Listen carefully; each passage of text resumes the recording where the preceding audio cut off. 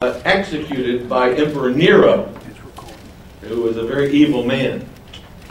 And so in one sense, we could say that Titus is one of the last writings that we have of the Apostle Paul.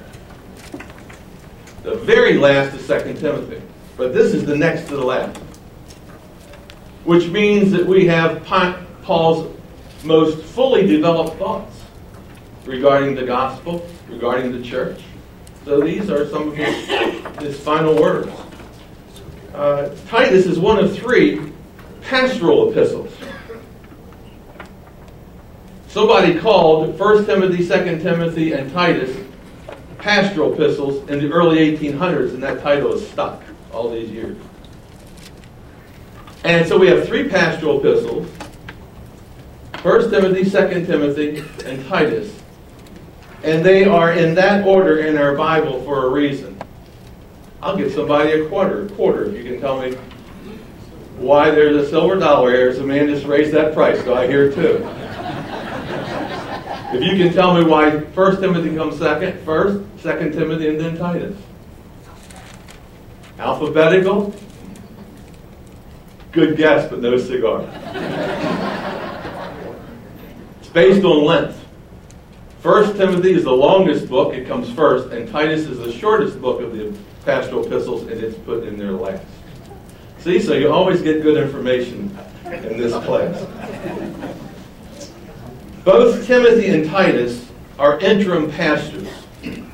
Paul has planted some churches, and he then moves on, and he leaves Timothy behind in Ephesus to get things in order in that church, and he leaves Titus behind on the island of Crete to put things in order in that church. So if you're ready, we're going to do verse by verse through Titus. And I'm going to cover the salutation today, maybe just touch upon one other verse. And I'll try to fill in the gaps, the background, as we go along. Okay? You ready? Okay.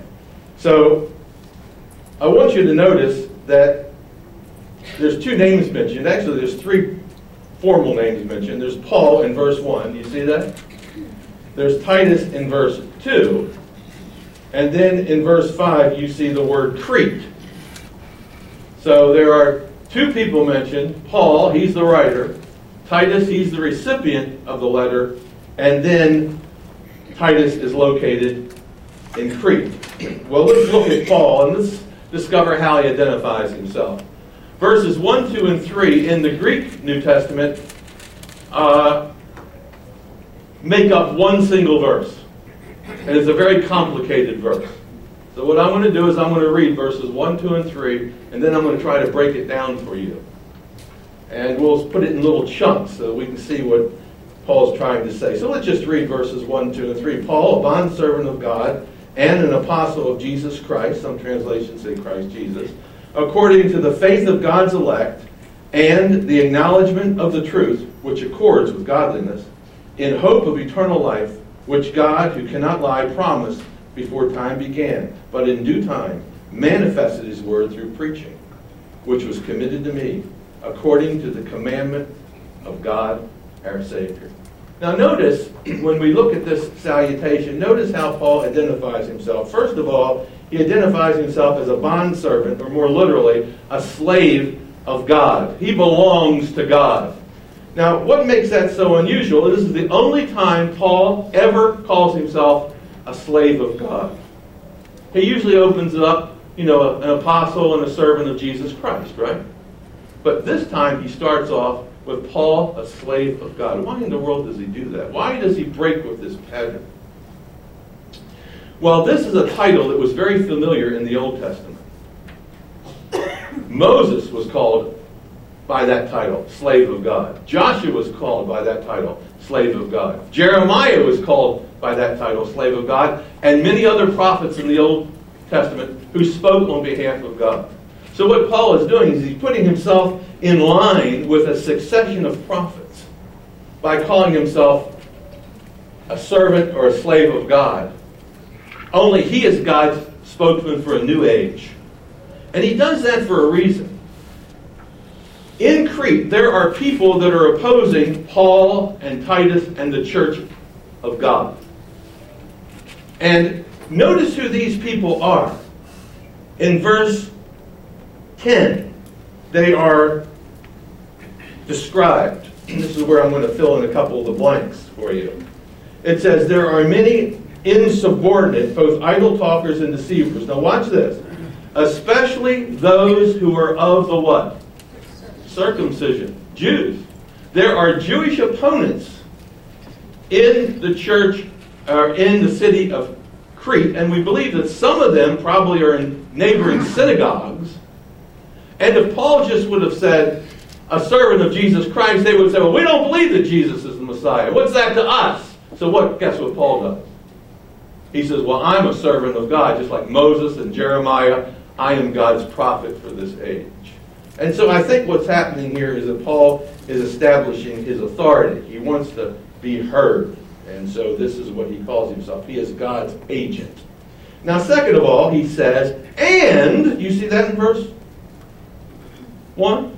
Which means, and furthermore, not only that, he says, I am an apostle, a messenger, an envoy of Jesus Messiah. Of Jesus Messiah. So, he's establishing his authority. He has a message that's authoritative for the Jews, the Jewish opponents. He has a message that is authoritative for the Christians. He is an agent of God. He is an agent of Jesus Christ, to whom the church believes in. Does that make sense to you? A message for the Jews and a message for the church. Now look at his mission. Okay. He is an apostle of Jesus Christ, servant of God, according to the faith of God's elect. A better translation would be for the faith, or to promote the faith of God's elect. And notice how he describes God's people. God's what? Elect. That's an Old Testament title, which referred to God's chosen people, the Jews, but now he's also applying it to Gentile believers. Gentile believers, members of the church, are also God's elect, and his ministry is to promote or further their faith, to produce faith in them. It's somewhat of an evangelistic ministry. But that's not all. Look what else he says. And to the acknowledgement of the truth. He's not only trying to promote their faith, but he's trying to get them to acknowledge the truth. And that phrase, the truth, many times in Paul's writings refers to the gospel. It's a faith that has to be based on the true gospel. And since Paul is God's authorized spokesperson, if your understanding of the gospel doesn't match Paul's understanding of the gospel, guess who's wrong? You are. Because he is God's agent. He is Christ's agent. And he is speaking the truth. Now these people of the circumcision, down in verse 10 that we saw, they have a different gospel. They're saying, well, we understand you believe Jesus is the Messiah, but you have to be circumcised, you have to keep the Jewish law in order to be fully part of God's family. And Paul says, no, that is not the case. His gospel is a little different than their gospel. He gives the authentic gospel. And then he describes the results of this gospel right at the end of verse 1, which accords or leads to godliness. Faith in the true gospel leads to godliness. It results in godly behavior. It affects your everyday life.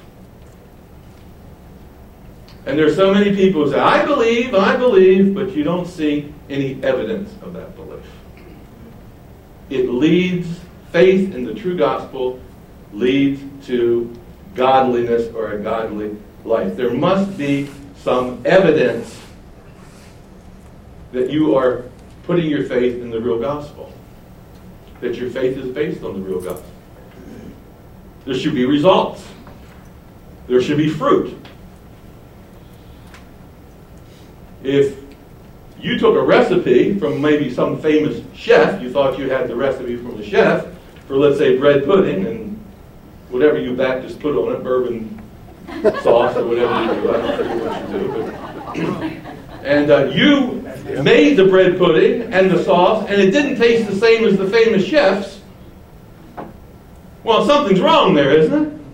I guess you probably had the wrong recipe. Some of these chefs always leave out just a little bit of their recipe, so you can't duplicate it. You would have to have the evidence that you are following the same recipe from the chef is the end result. In other words, the taste is in what? It's in the pudding. Right recipe results in right results. There has to be evidence. There's evidence if you're a real believer. Remember that commercial? I forget what it was, Burger King or one of them. And the old lady, she gets up and she says, "Where's the beef?" You know, they advertised, they made a claim that this was the best burger in the world, but when she looked, all she saw was lettuce and tomatoes and pickles and onions, and then this little patty, and she goes, "Where's the beef?" There has to be proof. Your claim has to result in proof. There has to be evidence. You just can't say, "I believe." Well, let me see the evidence of your belief. And we're going to discover that the evidence of true belief, genuine belief, is good works. You're going to see this very clearly in a few moments. So we need to be evaluating our lives on a day-by-day basis. Now look at the basis for this gospel. Look at verse 2.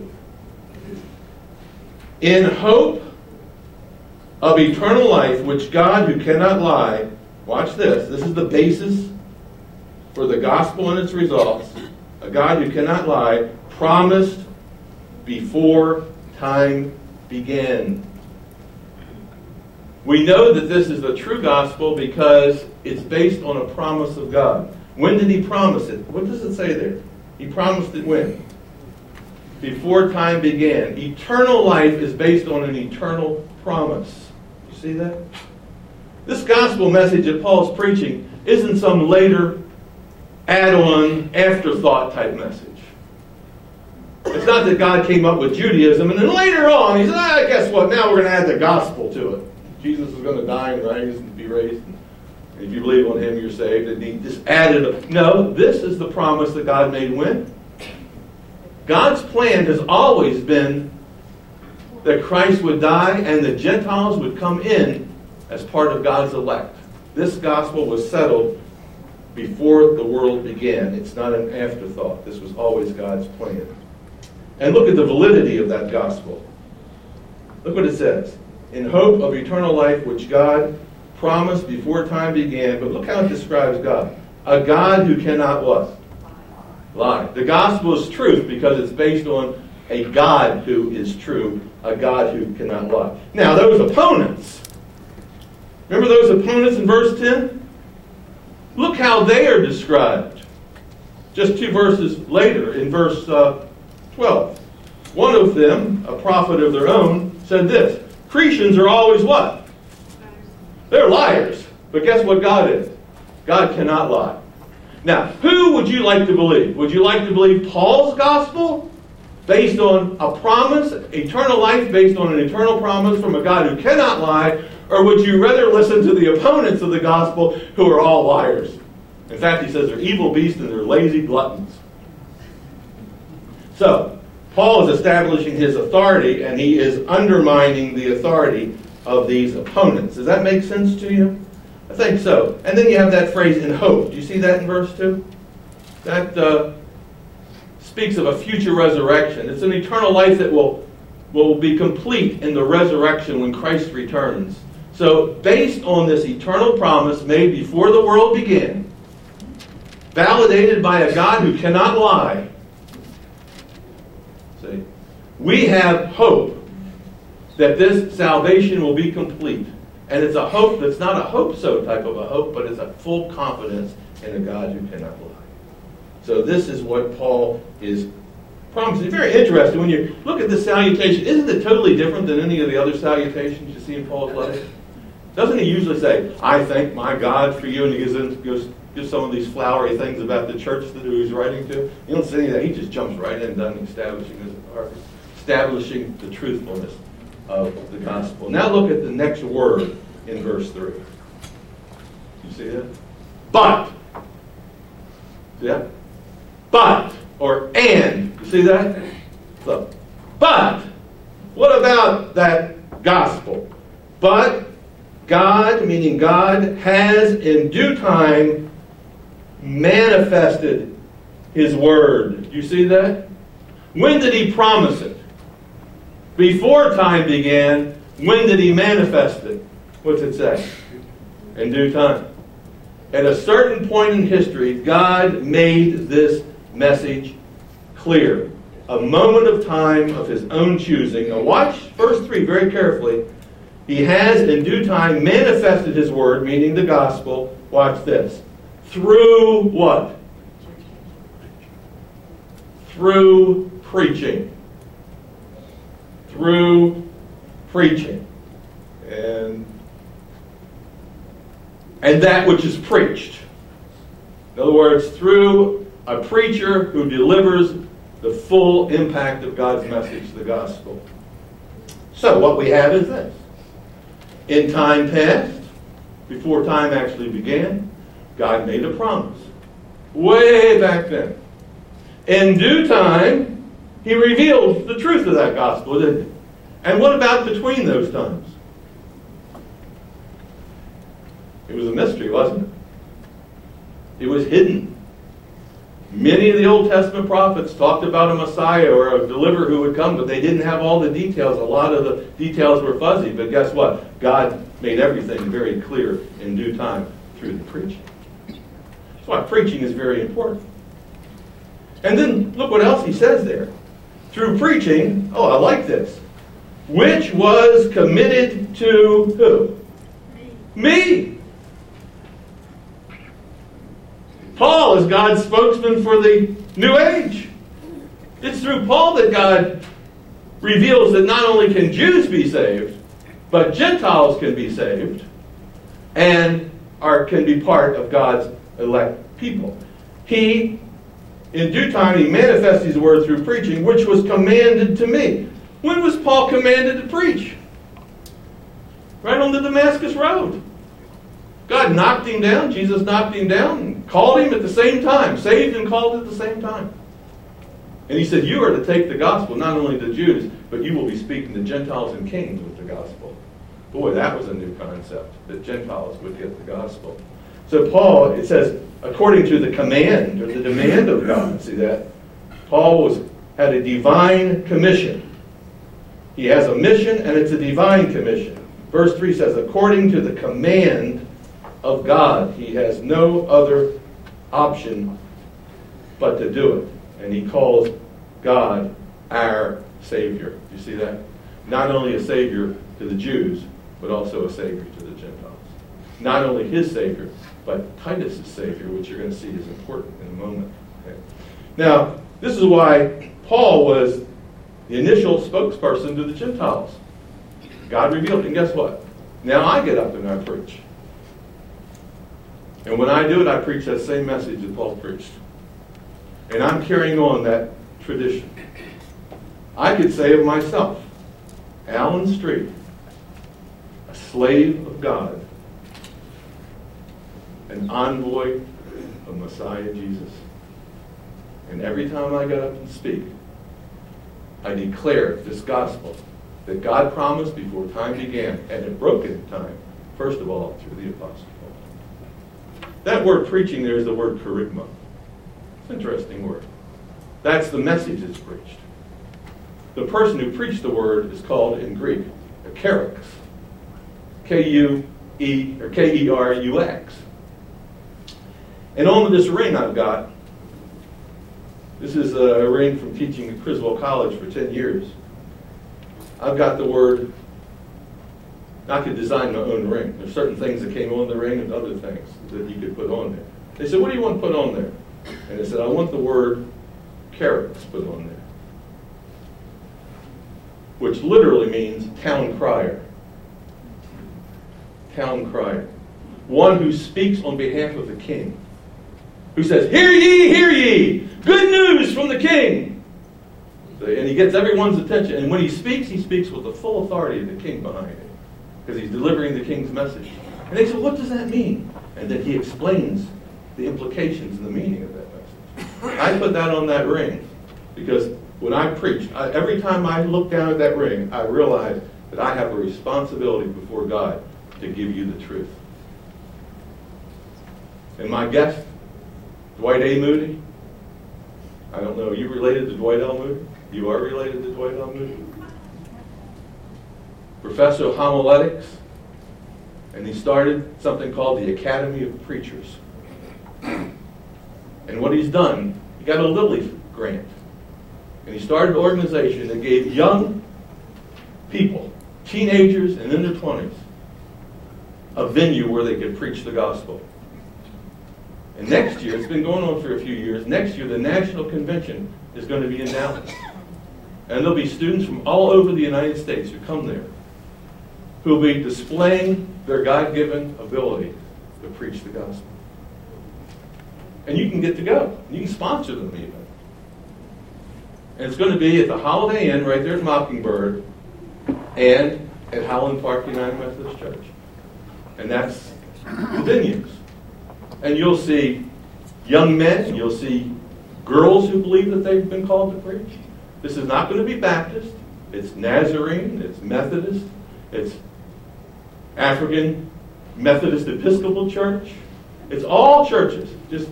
All he does is he steps back and says, "I'm going to give you a venue to preach." And these will be the future Christian leaders in the United States in 20 years. And they will have made connections with each other.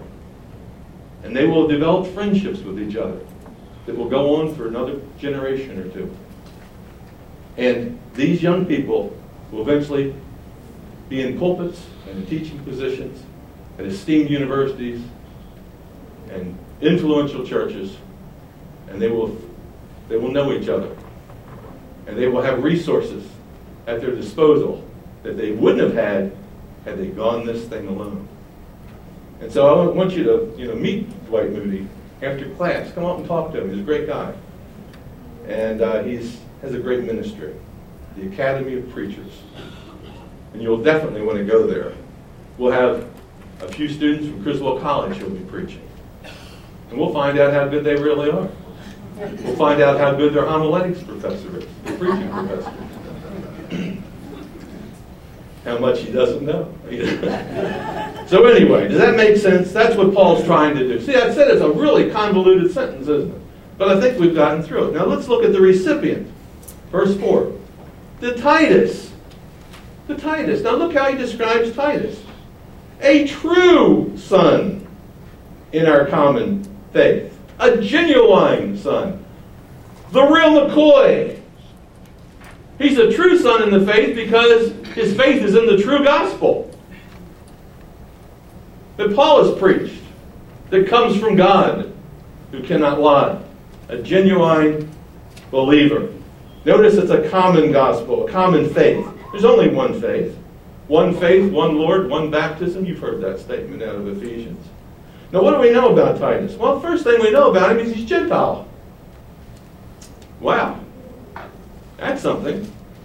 Paul puts Timothy over in Ephesus. He's half Jew and half Gentile. He puts Titus as pastor, interim pastor here in Crete.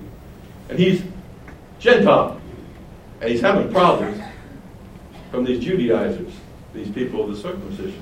He's a Gentile. Now, you all know this. We talked about it when we were in Colossians a little bit. The Judaizers were always trying to get the Gentile converts to be circumcised and keep the law in order to be considered fully established people of God. Paul was always opposed to that. You know that. And finally, they had a great big summit conference in Jerusalem. Do you remember that? Do Gentiles have to keep the law in order to be considered God's people? And what did they decide in Jerusalem? No, Gentiles are fully God's people if they trust in Jesus as the Messiah. When Paul goes to Jerusalem to argue the case that Gentiles do not have to keep the law. He takes Titus with him as exhibit A of a genuine believer. And I wanted to show this to you. It's the only time we'll move away from this passage. Look over at Galatians chapter 2. Galatians chapter 2, and he mentions this, and it's very interesting. And that's the only reason I want to show this to you. I'm just going left in your Bible. Past Colossians. And when you get to Galatians, go to chapter 2. And look at verse 1. Galatians chapter 2 and verse 1. He says, then after 14 years, remember he was away for 14 years, I went up again to Jerusalem with Barnabas. And I also took Titus with me. Do you see that? I took Titus with me. This is where they're going to determine whether Gentiles have to keep the law. And I went up by revelation and communicated to them that gospel which I preach among the Gentiles, but privately with those who were of reputation, lest by any means I might run or had run in vain. But Paul does a little bit behind the scenes work. And then he says this, yet not even Titus, who was with me, being a Greek, being a Gentile, was compelled to be circumcised. When they saw Titus and they saw a genuine faith, they said, no, sir, he doesn't have to be circumcised. He's as fully a person of God as we Jewish believers are. So that's Titus. Titus is a Gentile. And he has been found faithful by not only Paul and God, but also the church at Jerusalem, the Council of Jerusalem. He's also part of Paul's preaching team, and he's one of Paul's troubleshooters. When they're having problems in that troubled Corinthian church, Paul writes a second letter to them, and it's Titus that delivers it and explains what Paul wants done in that church. And when Paul wants an offering taken, he sends Titus to take the offering from the church at Corinth, which will then be sent to the Jerusalem church, who's having some problems. It's like we need an offering for Eric Williams. Who did we choose? We chose Titus to take that offering. Wellington Hughes. He was our Titus. He took that offering. What does that mean? That means Wellington was trusted. That means Titus was trusted. He is a trusted disciple of Paul. Now, he's called a true son in the faith. We have no evidence that he was led to Christ by Paul, but he could have been. In the book of Acts, he's not even mentioned, although if you read between the lines, you can find him there. So these are his assignments. He's Paul's troubleshooter. And now, guess what? Now, he has another assignment. And look what it says in verse 5. For this reason, Titus, I left you in Crete. What reason? Here it is. That you should set in order the things that are lacking. Do you see that? This is a church that has some problems and they need some organization. And that you appoint elders in every city as I have commanded you. Okay. So he's going to set things in order. And he's doing it in Crete. Now what do we know about Crete? Well, Crete's an island.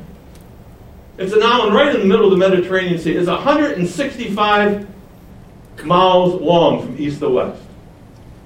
And it's 35 miles wide. There's a lot of cities on that island and a lot of seaports. And Paul and Titus evidently have taken a mission trip there, and they have led people to Christ, and they have planted churches. Now, Paul has gone on to another assignment, and he leaves Titus behind to get things in order that are lacking. So, he's going to be Paul's troubleshooter. Now, let me ask you a question. Why do you think Paul has to write this to him? Remember, I always told you to ask those kinds of questions. Look, for this reason I left you in Crete, that you should set in order the things which are lacking, and appoint elders in every city, as I commanded you. Oh, what's happening here? Titus has been in Crete for a while, and guess what? He's not doing it, is he? He's not handling the assignment. So Paul has to write him a letter. So, well, you need to get to it, buddy. I want you to set things in order, and that's going to involve rebuking, by the way, these opponents. And we see that up in verse 13. This testimony is true, therefore rebuke them sharply. Look at that. Rebuke them sharply. One of the things he has to do is he has to stand up to the opposers, to the Judaizers, and rebuke them. That's going to be hard. And he's going to have to appoint elders. And once he appoints the elders, then the elders will start rebuking the opponents. He won't have to do it alone. And you see that in verse 9 where it says, holding fast the faithful word as he's been taught, that he might be able by sound doctrine both to exhort and convict those who contradict. That is an elder. Once the elder is chosen, and the elders are chosen, he will exhort and convict those who are contradictors. So the letter is not just written to Titus and for Titus, it's also giving instructions to the elders what they're to do once they're appointed. And so this is a letter that's written to the church, and I'll show you how we know that. If you look at the very last verse of chapter 3, look what it says. Look what Paul says. All who are with me greet you. Greet those who love us in the faith. Now look at this last phrase, verse 15. Grace be to what? You all. You see that? He's writing that to the entire church. That's a you that's in the plural. He's not only writing to Titus, he's writing to the church. And so this becomes somewhat of a church manual how to conduct church. And once Titus gets things in order, he's going to be replaced. He's going to get out of here. This is only an interim job for him. You say, how do you know that? Well, look at verse 12 of chapter 3. When I send Artemis to you, or Tychicus, look, here's what I want you to do. When they arrive, be diligent to come to me at Nicopolis. Do you see that? Once they arrive, you leave and come to where I am. I need you here. So this is an interim job. It's a temporary assignment.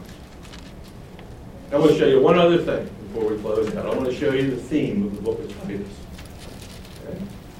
I'm convinced that the theme of this letter is good works. That's the evidence that we should expect when we put our faith in the Lord Jesus Christ and we adopt the true gospel.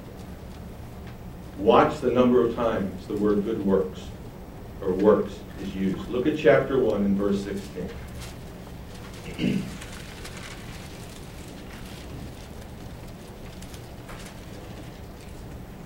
They profess to know God, but in works they deny him. It's not enough to make a profession.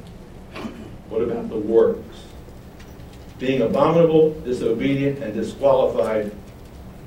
Look at this. For every good work. You see that? That's chapter 1. Look down in verse 7 of chapter 2. All things showing yourself to be a pattern of what? Good works. Do you see that? Look down at verse 14. Who gave himself for us that he might redeem us from every lawless deed and purify himself for himself, his own special people, zealous for what? See, that's what he's redeemed us for. He's redeemed us to be what? Zealous for good works. Now in chapter 3. Remind them to be subject to rulers and authorities, to obey and be ready for what? Every good work. You see that? Look down at verse 8. This is a faithful saying. And these things I want you to affirm constantly, that those who have believed in God should be careful to maintain what?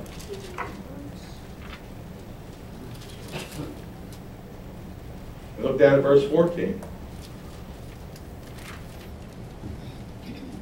And let our people also learn to what?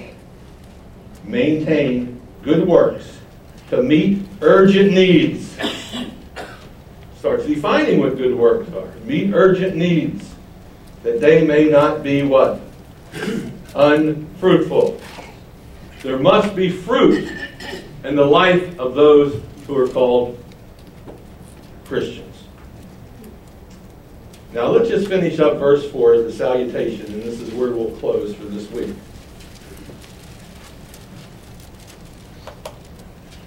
says, to Titus, a true son, a genuine son in our common faith. Grace, mercy, and peace from God the Father and the Lord Jesus Christ, our Savior. This is all Roman language. Paul is writing to a Gentile man, Titus. Caesar in the Roman Empire is the Savior. That word Savior is not a Christian word.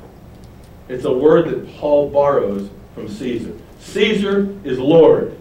Caesar is Savior.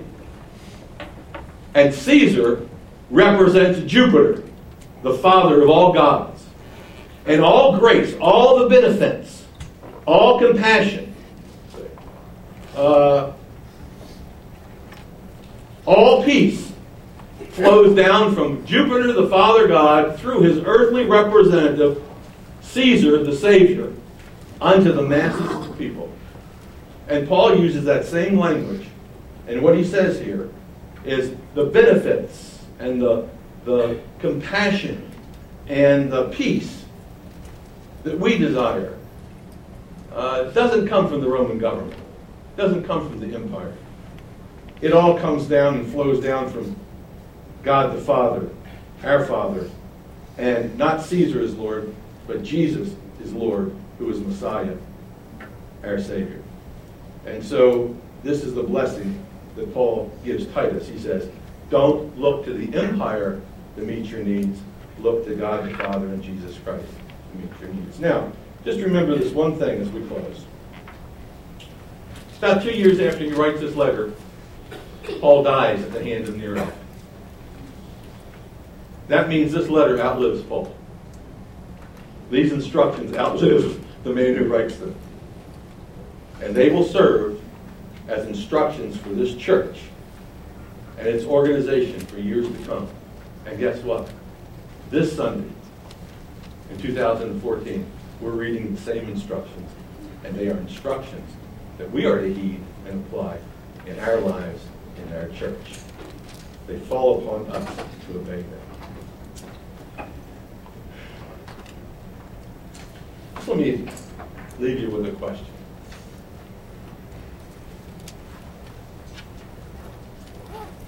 Almost everyone in this room claims to be a Christian. You've made a profession of faith, either to family members in front of a church or somewhere. You profess that, or at least in your heart you profess it. You profess it by being here. Is there evidence that you're a genuine, a true believer? Do we see good deeds, good works in our lives? Or are we just boasting? And there's no evidence. If someone looked at you, would they say, where's the meat? Where's the evidence? Where's the evidence that matches the claim? See, in the weeks ahead, we're going to be dealing with this good works thing. And so a good time this week, it's a good time this week just to start and say, is there evidence in my life? Or how can I shore up my faith? Is there ways that I can, are there deeds, good deeds that I can do this week that are motivated by my love for Christ? And then I want to leave you with a word of encouragement. You were on God's mind before time even began. Can you believe that? He had you in mind when he sent his son and he planned his son's death on the cross and his resurrection, and how he was going to draw out a company of people for his own. He had you on his mind when he called the Apostle Paul over the Damascus Road to preach the gospel to Gentiles. I'd imagine almost all of us are Gentiles in this room. And then Paul died, and guess what? Somebody else picked up the torch and preached that gospel. And then someone else. And there's been a succession all the way down right now to 2014. And somewhere between Paul's preaching and 2014, you heard the gospel. And you claimed it as your own. And for you, salvation occurred in the moment. But guess what? God had you on his mind even before time began. I want to leave you with that thought. Let's pray. Father, we thank you for a new book, a letter that excites us. And when we just look at it, see the layout of Paul's thinking, how logical he is. He develops a plan in this letter to establish his authority, and he tries to get Titus on the ball, doing what he's called to do. And Lord, when we read this letter, help us to read it as a message to us as well. Many of us need to get on the ball. Many of us need to be encouraged. So Lord, as we go through this letter week after week, may we be strengthened in the faith, and may we be proven at the end to be called true sons and daughters in the faith. In Christ's name.